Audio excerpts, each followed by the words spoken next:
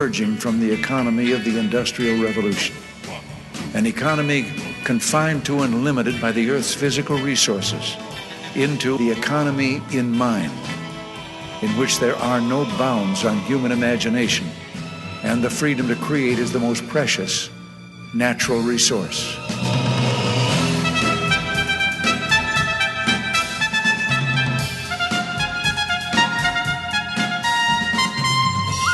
Welcome to the Soul of Enterprise, Business in the Knowledge Economy, sponsored by SAGE, transforming the way people think and work so their organizations can thrive.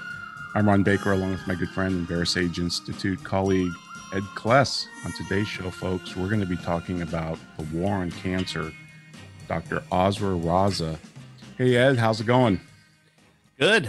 Still in great suppression mode, but getting better. I think we're seeing maybe a small light at the end of the tunnel. I think so, yes. The light at the end of our tunnel vision.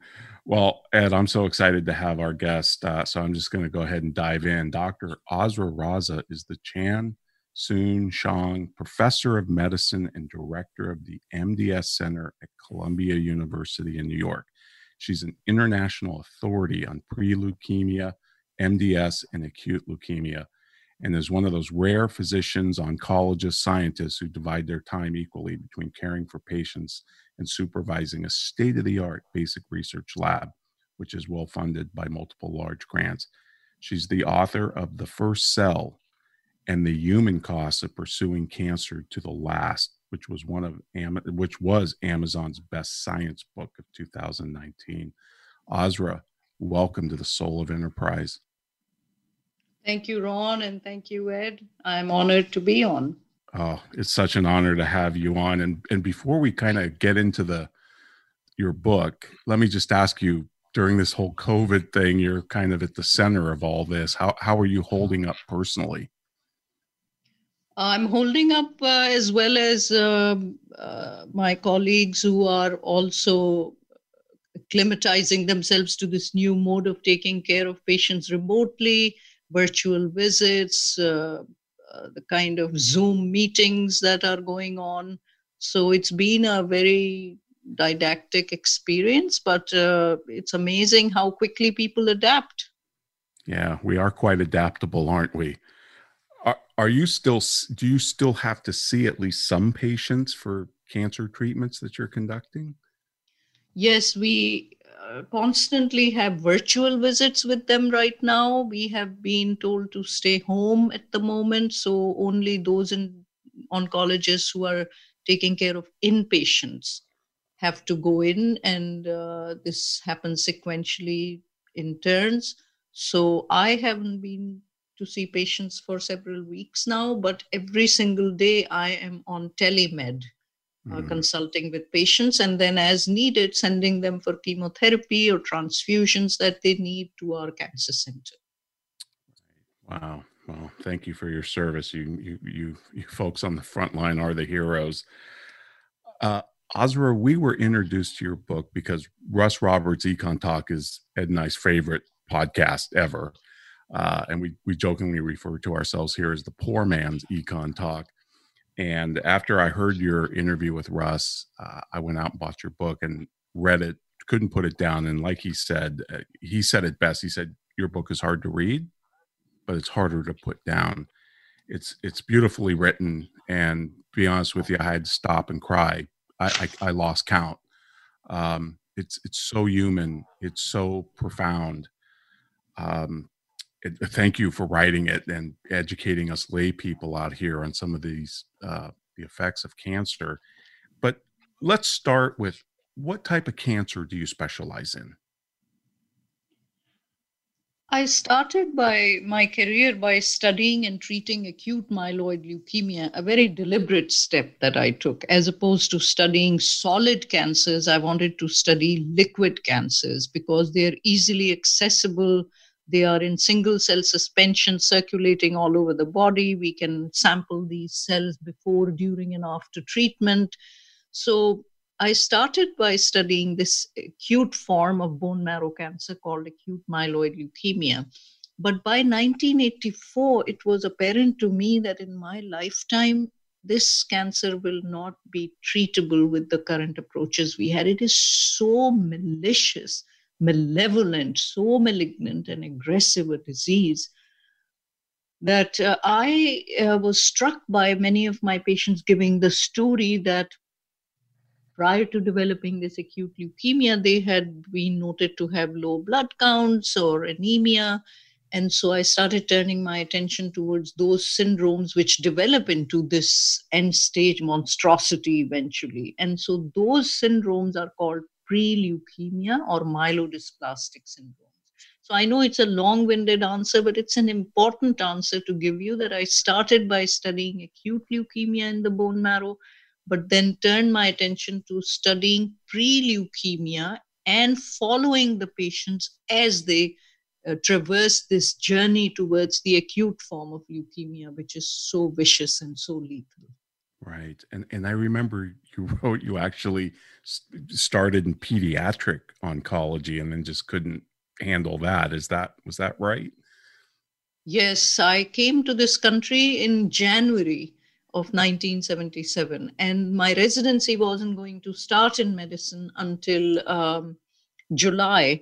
And I'm not the kind of person who can sit around at home. So my older sister, who was a pediatric resident at the time, I begged her to somehow get me into the hospital. And she spoke to her oncology colleagues, and they said, well, if your sister's half as good as you, we'll let her in. And so I started in pediatric oncology. And before long, it was very clear to me, Ron, that I will not be able to continue in this field. And it wasn't because I was an intellectual failure at some level. It was totally an emotional thing.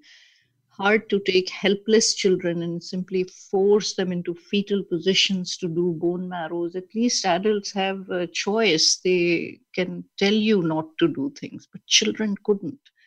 And that was heartbreaking. Right. It's totally understandable. You know, you write in the book that today 1 in 2 men and 1 in 3 women will get cancer, nearly 18 million worldwide. And then you wrote this, and I just think this is the most profound thing. My surroundings may not have changed much, but my perceptions have, like the difference between illness and disease, between the will to cure and to heal, between what it means to feel no pain and to feel well. But then you say, I felt like a fraud, a posturing intellectual phony. In the march to death, I had begun to catalog the tragedies of survival. What brought on these feelings? Because this is just very introspective, but it's also very profound. One, I suppose, completely soul-shattering experience, despite the fact that I had been an oncologist for 20 years, was when I was eventually forced into seeing it up close and front and center in my own life, as my husband, who was the head of the cancer center, got diagnosed with the very disease he was trying to cure all his life, leukemia. And so it became so personal for me. I can't say that it changed the way I treated patients or changed something fundamental about me being an oncologist, but I have to say that it kind of, in a remarkable way, inverted the entire reality principle for me. Because now it was very clear that Harvey was not going to be cured. This is not a curable leukemia that he had. And it brings to mind something that Peter de Rijs writes in his book in 1961, The Blood of the Lamb. He's writing in 1961, Ron. Imagine that. And the idea is that his own daughter had leukemia. And he says, death by leukemia is now a local and not an express.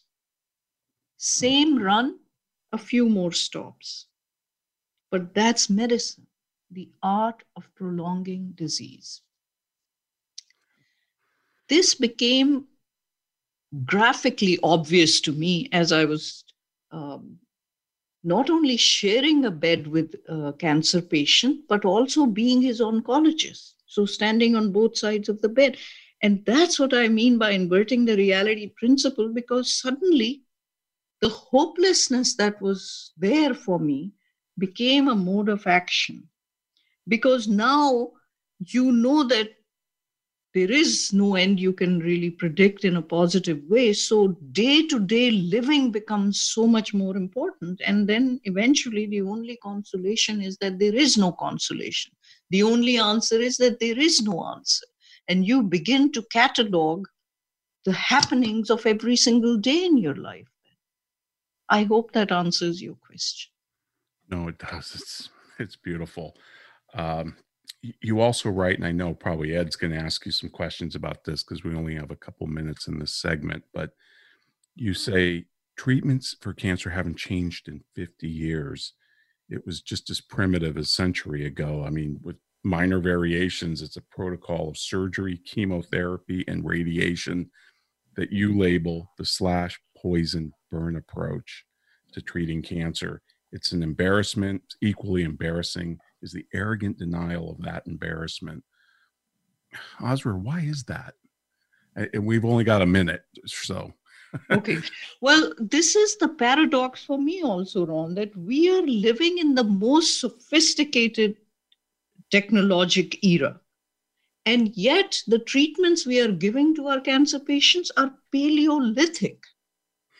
Think about it, that the first slashing of cancer was done in 500 BC on Queen Atossa's breast. Her Greek slave took out his sword and slashed off her breast full of tumor. We are still slashing breasts for women. Chemical weapons, chemotherapy is a direct result of using chemical weapons in World War I. Cytoxin, chlorambucil, melphalan. 3 drugs came directly out of chemical weapons. We are still using the same 3 drugs. Harvey was treated with 2 of those. Why has that happened? This is the question that has kept me up at all hours of the night and forced me to take a survey of the field and see why are we stuck in this. Well, Azra, this has been fantastic. I know this hour is just going to fly by, but folks, we'd like to remind you, if you want to contact Ed or myself, you can send us an email to asktsoe@verisage.com. Check out the souloфenterprise.com. We'll post full show notes on our interview with Dr. Raza, including links to her books and some of her videos. And now we want to hear from our sponsors.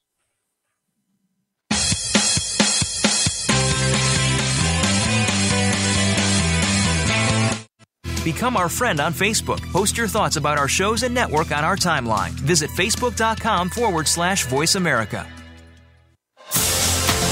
Sage provides accountants with compliance, reporting, and analytic solutions to do more for their clients. These solutions include education programs such as the Sage Accountants Network Client Advisory Service Program. This program delivers the tools to create, package, price, market, and deliver additional services to clients, increasing your profitability and delivering more value to your clients. Let Sage help you grow your business by visiting sageaccountantsnetwork.com. Have you ever read a book that changed your life? I sure have. Have you ever listened to an advertisement for a book so many times that you question the existence of God? Me too. Hello, I'm Greg Kite. I recorded the advertisement for Ron and Ed's book, The Soul of Enterprise Dialogues on blah, blah, blah, whatever. And 4 years later, we're all tired of it, especially me. But thankfully, there's a solution. For just $10 a month, you never have to hear my voice again. For a commercial-free version of The Soul of Enterprise, go to patreon.com/TSOE and subscribe now. We're always talking business. Talk to an expert. Call now toll-free 866-472-5790. That's 866-472-5790. Voice America Business Network.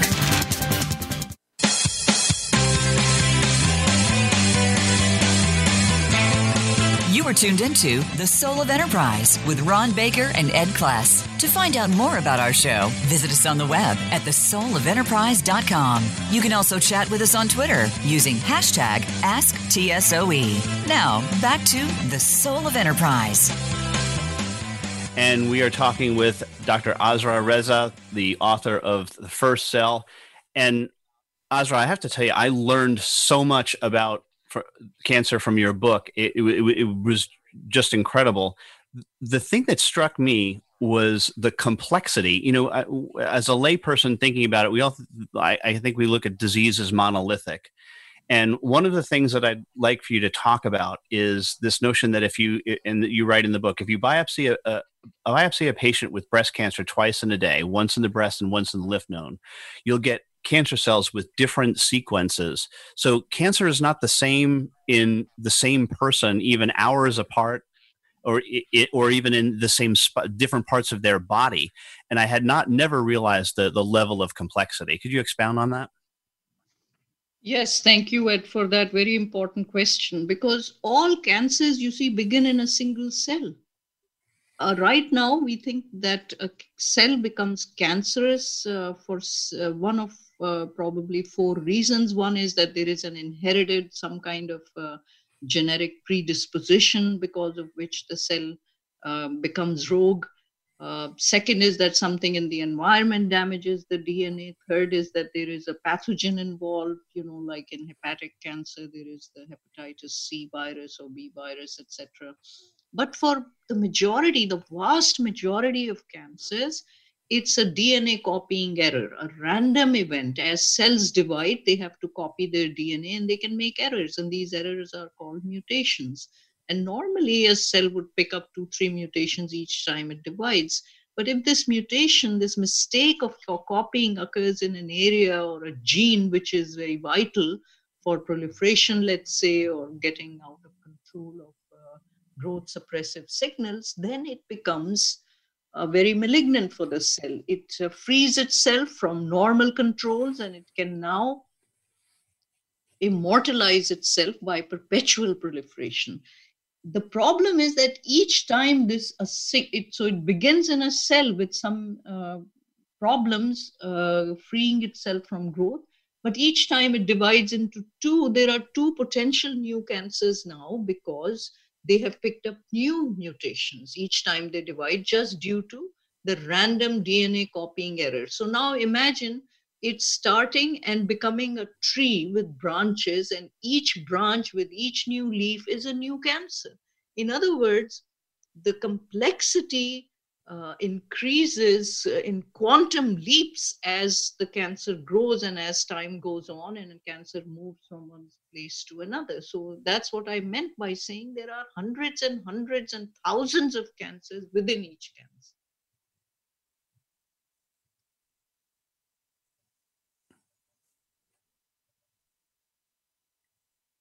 Am I lost? Oh, there you are, Ed. Sorry. Go ahead. I didn't hear the end of the answer. Okay.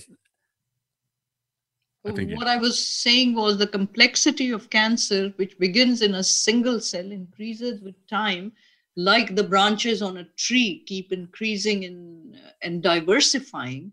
And each new leaf on this tree is representing another new cancer. Yeah. And you mentioned the 4 different causes. Do we think that those different causes are causes of the different forms of cancer, or could all 4 of those be cause similar cancers? Well, so the cancer researchers have combined all these 4 causes of cancer to say that no matter what the initiating event is, that made the cell become cancerous, basically the way it expresses its malignant phenotype has to be through genetic problems in the genes itself. And so this is why this complexity of cancer is now becoming addressed by a simplistic reductionist approach of looking at what has gone wrong with the genes. And you see, the treatment of cancer that began with the slash, poison, burn, as Ron and I were discussing earlier, in the last 60 years, we kept thinking these are just stopgap measures. Very soon we'll understand the biology of what makes a cell become malignant by changing their signaling pathways controlled by genes. We're going to find them, and then we'll be able to reverse those. In 60 years, those reductionist approaches have not worked.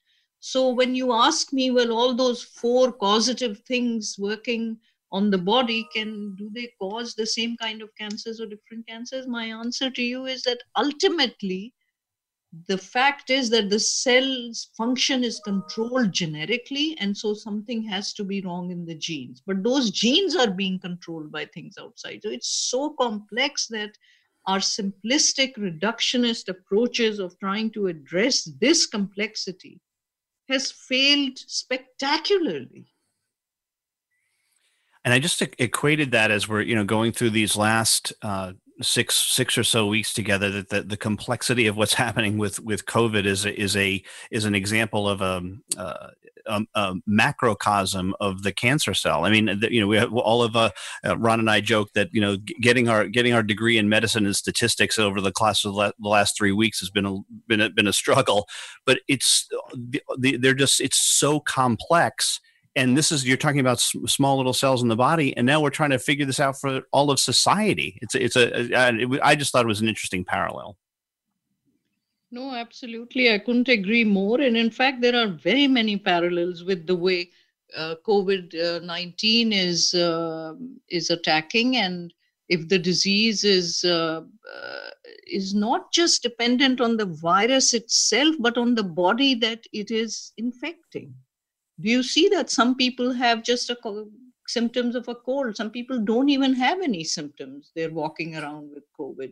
And others are ending up with this proving to be lethal. Why? Because the difference is in the protoplasm of the host, not of the pathogen that's infecting. So this is the complexity of cancer also. That it's not just the gene that's gone wrong, but so many things around. And the earlier the best way of COVID-19 treatment right now, what is the best treatment? Is don't get it. How do you avoid it? You just try not to expose yourself to it. By lifestyle changes, you're staying away, you're isolating yourself. So prevention is the best cure for these complex diseases that we don't understand. And this is what I'm trying to say for cancer also, that the best thing you can do for cancer is don't get it at all. Try to kill it at a precancerous level. And I wonder if you would address, though, the so-called, I think it's CART, is it right? Or is it CAR-T therapies that are being developed? CAR-T therapies are a kind of cellular therapies, and they are commendable. The 2 individuals, a Japanese and an American, got the Nobel Prize for the discovery of this kind of immune therapy. And I have great respect for not just the scientists, but also the brilliance of this science, which is that you can take the body's own immune cell, which is somehow not recognizing the cancerous development, and target it to kill the cancer cell. The problem with this approach, which no one you will hear talk about this at all, Ed and Ron, I challenge you. I listen to these lectures from oncologists all the time on YouTube. And what I find they don't ever mention is that, yes, it's a very clever way of trying to kill cancer by using the patient's own immune cells to kill the cancer. The thing they forget to tell you is that the CAR T cells cannot distinguish between a normal cell and a cancer cell. So all you can tell them to do is to kill the entire organ in which the cancer arose. Right now, the only possibility of using CAR T cells is against B cell lymphoid malignancies. So B cells are a kind of immune cells in the body. When patients get cancers of B cells like lymphoma or leukemia, we can tell T cells, another arm of the immune system, to go and kill every single B cell in the body. That's all we are doing with T cells. So every single normal as well as cancer or leukemic B cell gets destroyed. Now, what is the function of B cells? They make antibodies. So for the rest of the individual's life, we have to give them immunoglobulins by intravenous infusions, the antibodies that will protect them. What will be the long-term effect of those? We don't even know that. But think about what we are doing. If we wanted to target T cells to a liver cancer, all we could do today is to tell it to go kill the whole liver or kill the whole pancreas, kill all the lungs. That can't happen because we can't replace functions of liver, pancreas, and lungs. And this is why CAR T cells cannot. But you don't hear oncologists talk about the fact that these CAR T cells cannot separate normal from malignant cells. They keep acting like, oh, we have this wonderful cure where we're using the immune cells to kill cancer. You're not using it to kill cancer. You're using it to kill cancer and all the normal cells. Yeah, and again, just another treatment that's going after the last cell instead of the first cell, and hence the name of your book. And hopefully for the second half of our conversation, we'll begin to transition over to the positive side of things and what you're doing to get people to think about this differently. But right now, I want to remind you that you can get a hold of Ron or me by sending an email to asktsoe@verisage.com. The website is thesoulofenterprise.com, where you can see show notes and previews to upcoming shows. We also have a new subscribe page up, especially for those of you on mobile devices, thesoulofenterprise.com/subscribe. And please subscribe to the podcast on any of the formats that you deem appropriate. But right now, a word from our sponsor.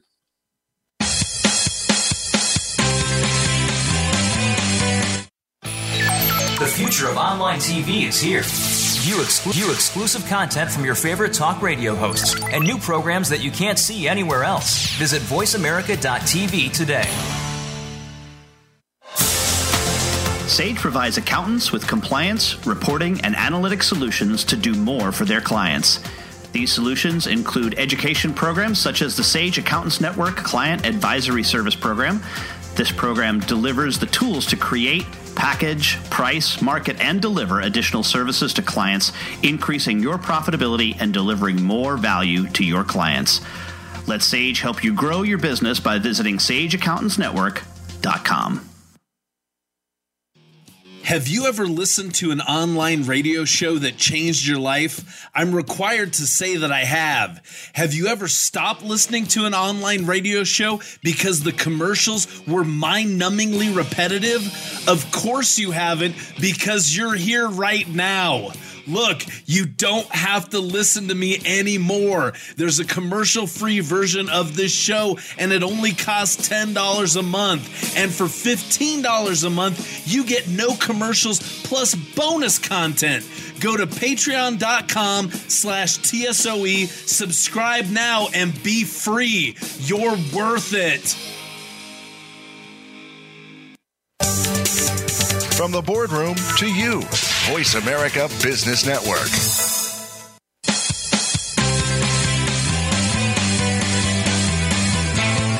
You are tuned into The Soul of Enterprise with Ron Baker and Ed Class. To find out more about our show, visit us on the web at thesoulofenterprise.com. You can also chat with us on Twitter using hashtag AskTSOE. Now, back to The Soul of Enterprise.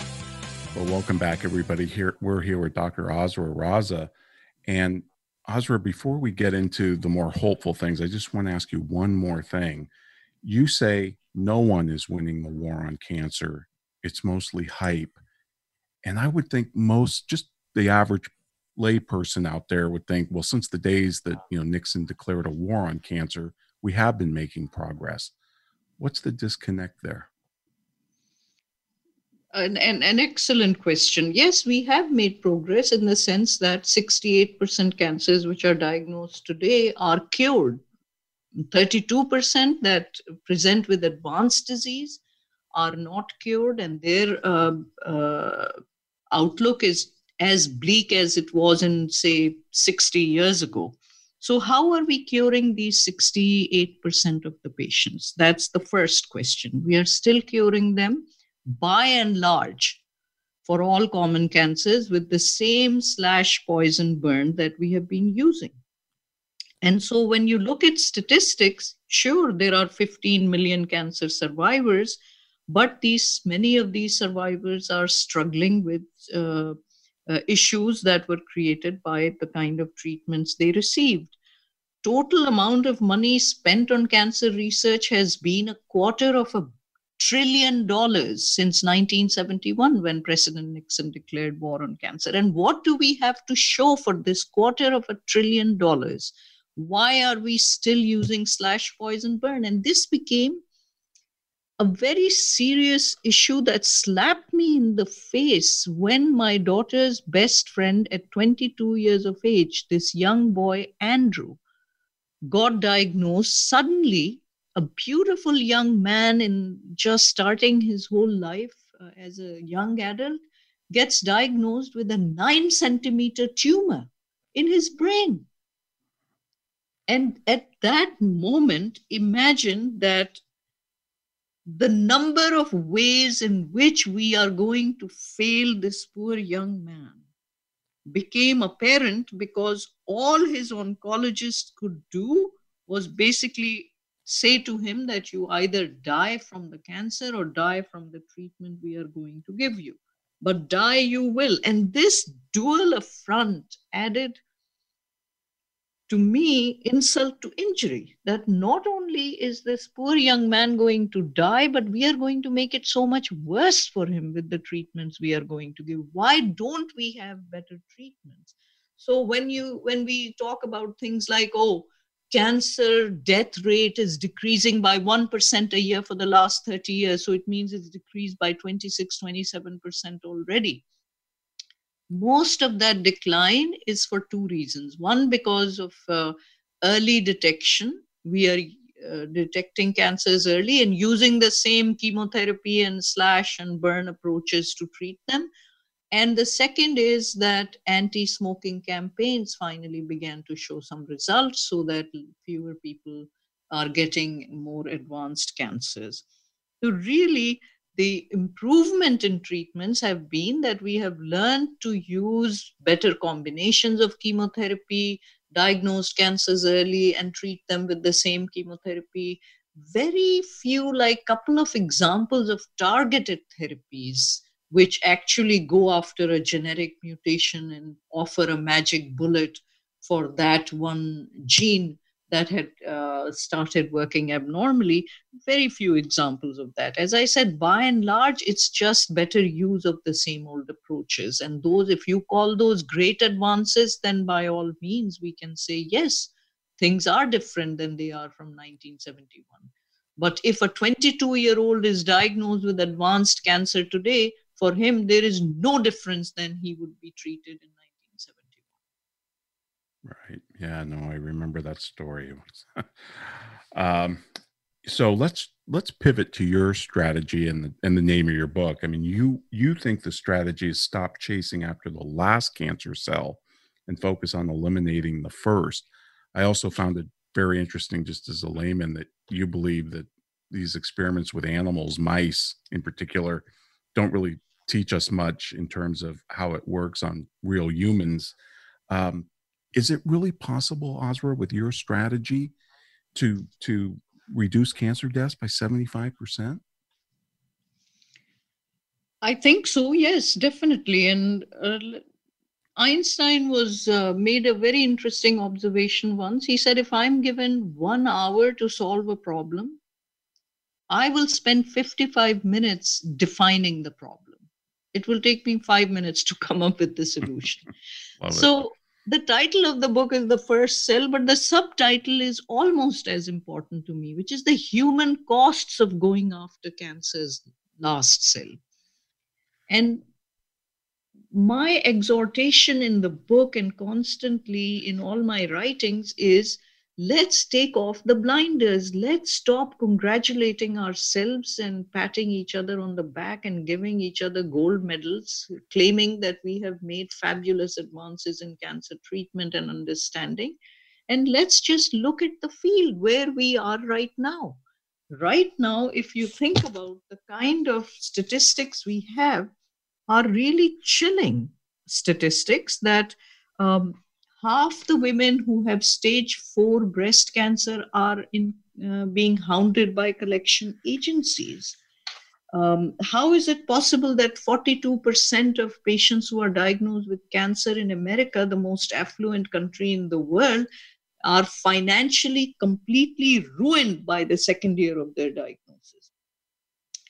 How is it that 95% cases in Carlsbad, New Mexico, 95% court cases are healthcare related? So what we are doing for little gain, I just quoted the statistics again and again to you, that even people we are curing, we are financially ruining so many of them. So the question is, why are we seeing such staggering failures? And one of the things you pointed out is my criticism of the preclinical testing platforms. How do we develop new drugs for treatment of cancer? We try to create cancer in the lab in animals, then we treat them with drugs we are interested in. If the animal shows a response, we say, oh, great, it's working in mice, so let's bring it to the bedside now. 95% of the drugs we develop this way have failed. Today they are failing, 95%. And the 5% that succeed should have failed because they're only improving survival by a few months, if not a few weeks. And very few, if ever, anecdotes are cured. Otherwise, 20 to 30% patients are improving their survival by a few months, and the financial costs are ruinous. So my criticism of mice and animal models is not that we should never study animals. No, we should definitely try and understand the biologic basis of cancer by studying it in animals, but we cannot use animal models and extrapolate from how they respond to a drug and imagine that it would have the same result in humans. Right. And when you say the first cell, you actually, I think you quoted one of your colleagues who basically said early detection screening has not fulfilled our expectations, PSA tests, things like that. You're actually talking about some things that are being worked on, like a machine that automatically images your body when you take a shower, or wearing a smart bra that has tons of sensors in it, and other ways of measuring things from your urine, your blood, saliva, all these types of things. You're optimistic that some of these things they're working on are going to come to fruition? I am extremely optimistic. In fact, let me make a pronouncement right now. The decade of 2020 to 2030 is going to be the decade in which we will find the best solutions of cancer, because we are going to go from treating the disease to preventing the disease. And not just in cancer. I'm making that prediction for healthcare in general. The most shocking thing to me, Ron and Ed, has been that we use technology that was available 50 years ago, like mammography or colonoscopy, and we claim that, those things have not produced the best results in screening as screening measures. Some people, women who were found to have a mass in the breast, and we took off their breast, it turns out later the cancer wouldn't have even killed them. In other words, we are over-diagnosing, over-treating with some of these technologies, and so screening is not worth it. For God's sake, no. The principle is very important, that early detection and prevention is very important. The techniques we have are ancient. They should be given up. We should be using 50 different techniques to identify one or the initiation of cancer in the body, and not take action based on any one test at all. In this day and age of sophisticated technology, we should use genomics, proteomics, transcriptomics, metabolomics, panomics, combined with scanning and imaging devices, combined with using all of this technology to examine blood and sweat and tears and saliva and urine and stool and the body in general through as you said, smart bras and scanning sheets, which scan overnight for detection of hot areas in the body.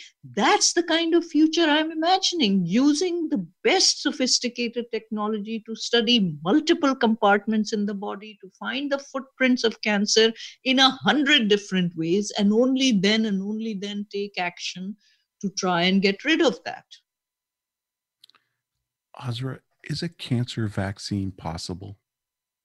Yes, cancer vaccine is also possible, because just like for cervical cancer, do you see that we have a vaccine already to prevent it? So once we find the mechanism by which different cancers are initiated in the body, none of the solutions will be universally applicable, because cancer is not one disease.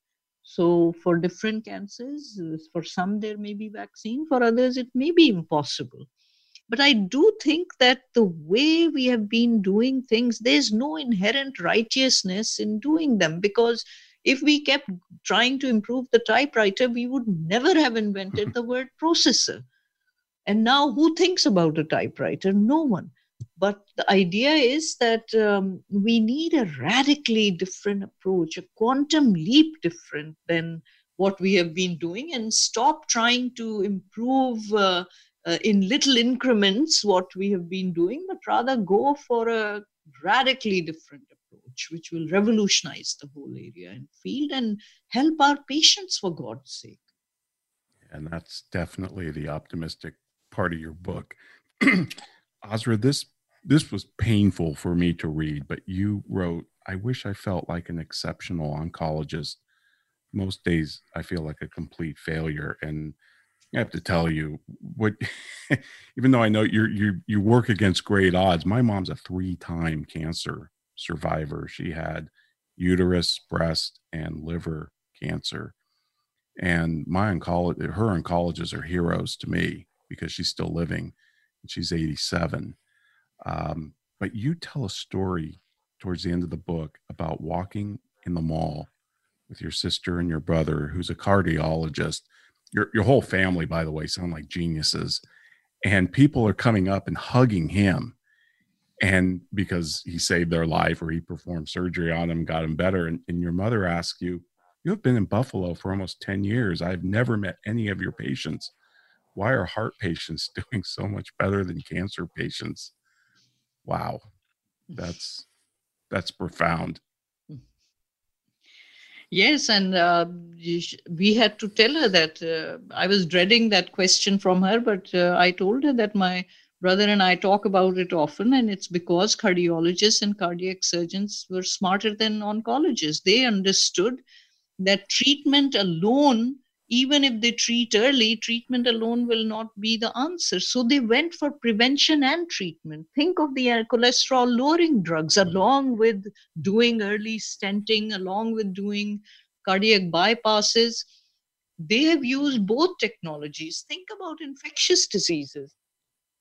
We found antibiotics in the 1940s, and that single advance in medicine doubled human lifespan immediately. And yet the real revolution did not come with finding antibiotics. The real revolution came with finding vaccines, when we are preventing all those diseases that no one has even heard of, like polio and TB and all the cholera and all kinds of things that used to be the real killers. So my mother was completely right about it, and I am very happy that you pointed to this particular part of the book. Prevention is it for cancer also. Raza, we're at the end of our time together, but I just have to say, the other thing I learned from your book that I just loved was, I didn't know that the response to a greeting from a younger person in Arabic is often, "May you live to bury me." I just think that was beautiful. But this has been great. Ed's going to take you home, but I just want to say thank you so much for coming on the Soul of Enterprise. And I know I'm going to be recommending your book all year. It's going to hit my top 5 books of all time for this year. So thank you so much for coming on the show. And folks, I'd like to remind you, if you want to send Ed or me an email, do so at tsoe@bearsage.com. Go out to wherever you get your podcasts and give us a rating, and we'll definitely read it on the air. And now we want to hear from our sponsor, Sage.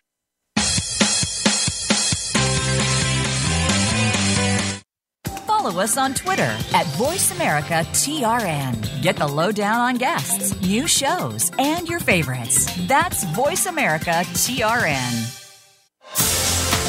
Sage provides accountants with compliance, reporting, and analytic solutions to do more for their clients. These solutions include education programs such as the Sage Accountants Network Client Advisory Service Program. This program delivers the tools to create, package, price, market, and deliver additional services to clients, increasing your profitability and delivering more value to your clients. Let Sage help you grow your business by visiting sageaccountantsnetwork.com. Have you ever been so annoyed by a commercial for a $5 ebook that you were willing to pay $10 to never hear it again? I sure have. Hello, I'm Greg Kite. Over the last several years, you've come to hate me, and I hate me too. By now, you know that for $5, you can get a copy of Ron and Ed's book. What you might not know is for twice that much every month for forever, you can stop hearing me plug Ron and Ed's book, which totally makes sense, like the Diamond Water Paradox. Go to patreon.com/TSOE and subscribe today. Please, for the love of God, make it stop! When it comes to business, you'll find the experts here. Voice America Business Network.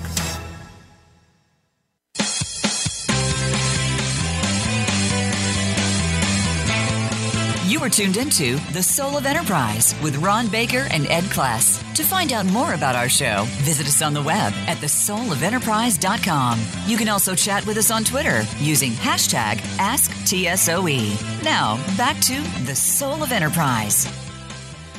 The book is The First Cell and the Human Costs of Pursuing Cancer to the Last by Dr. Azra Raza. And Doctor, I wanted to take us hopefully in a slightly different direction. I was intrigued with the conversation about smart braziers and sheets and all of this stuff to detect the heat sensors. What about are there privacy concerns with this scanning? And one of the things that some of my friends talk about is they won't do the 23andMe stuff because they're worried that some insurance company is going to find out about it. Are there any privacy concerns that we have to worry ourselves with regard to this kinds of screening?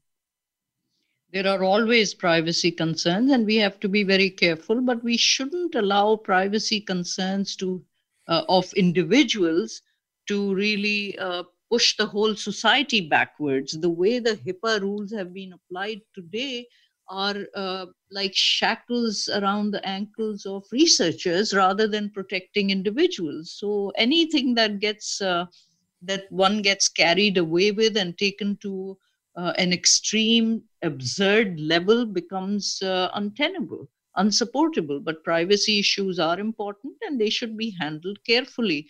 The other thing that you mentioned about individuals not wanting to get 23andMe because they don't want to know what they are susceptible to is perfectly understandable. But that's why the important thing is everything needs to co-evolve. So not only early detection, but early treatment will co-evolve along with it. And so when people know that if I'm diagnosed with early cancer, then I can have this treatment, then they wouldn't be so worried and wouldn't be so scared. So I think it's an interesting kind of conversation to have, but I think it's a legitimate concern, not a realistic one, really. Talk a little bit about the research lab that you run, and you say you spend a good amount of your time with patients, but then also the research piece. And you created this lab, was it 2 decades ago? Is that correct? Yes. So what happened, interestingly, Ed, was that in 1984, I decided that I'm going to study pre-leukemia, follow these patients to acute leukemia. At this point, had I gone to school in this country, my next job would have been to develop a mouse model or some kind of animal studies, design them to study the disease. But I had grown up in Pakistan, and I was a naive young person who had arrived in this country as a Muslim immigrant woman to cure cancer. Talk about being audacious. And I followed instinct rather than tradition. And my instinct was, if I'm going to cure cancer, I should have cells to study. So I started banking cells on my patients back in 1984 when no one else was doing it.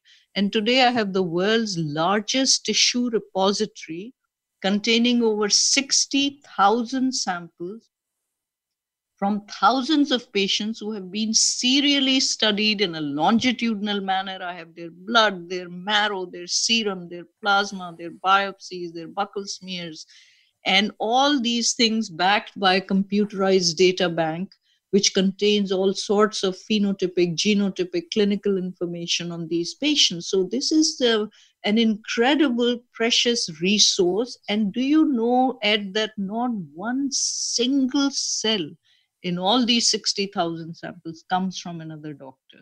I have taken care of every patient myself. I do the bone marrows to this day by myself. And so the bank has a very personal investment, an emotional investment for me. Every vial tells a story to me. So science and research for me is not just an impersonal, indifferent kind of endeavor where I'm trying to get another grant or have another paper published in Nature. I've had plenty of those too, by the way. But that is not the motivation behind any of this.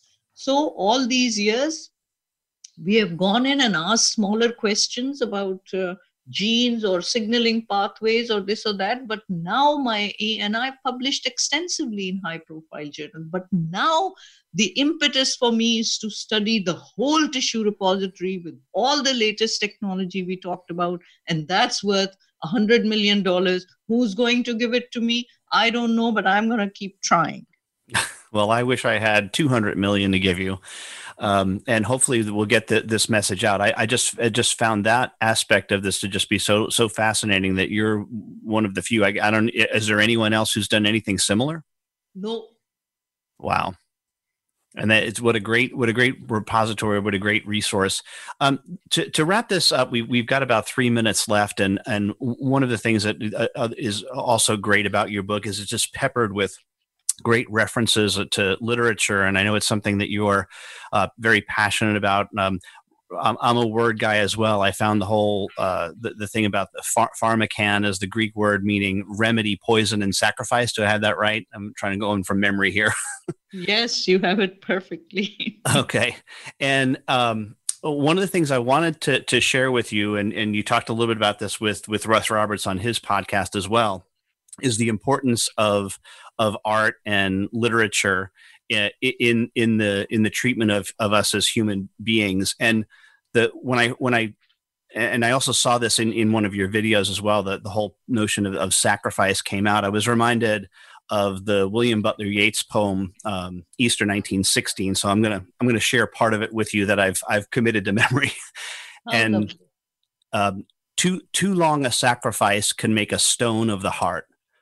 Oh, when may it suffice? That is heaven's part. Our part but to murmur name upon name, as a mother names her child, when sleep at last has come on limbs that had run wild. Was it but nightfall? No, not night, but death. Was it needless death after all? For we may all keep faith for all that is done and said. We know their dreams, enough to know they dreamed and now are dead. But what if excessive love bewildered them till they died? I write it out in a verse. McDonough and McBride and Connolly and Pierce, now and in time to be, wherever green is worn or changed utterly, a terrible beauty is born. Wow, that's beautiful.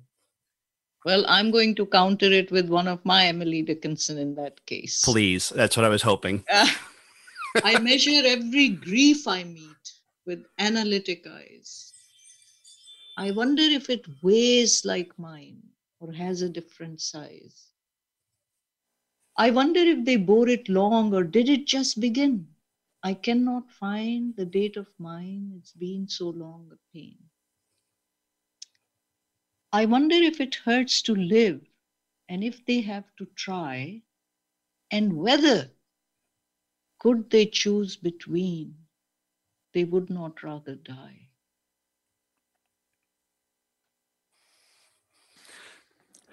Thank you. Wow. Dr. Azra Raza has been a fantastic guest. Thank you so much for being on the Soul of Enterprise. Absolutely. Ron, what do we got next week? We have economist Dan Mitchell. So I'll see you in 167 hours.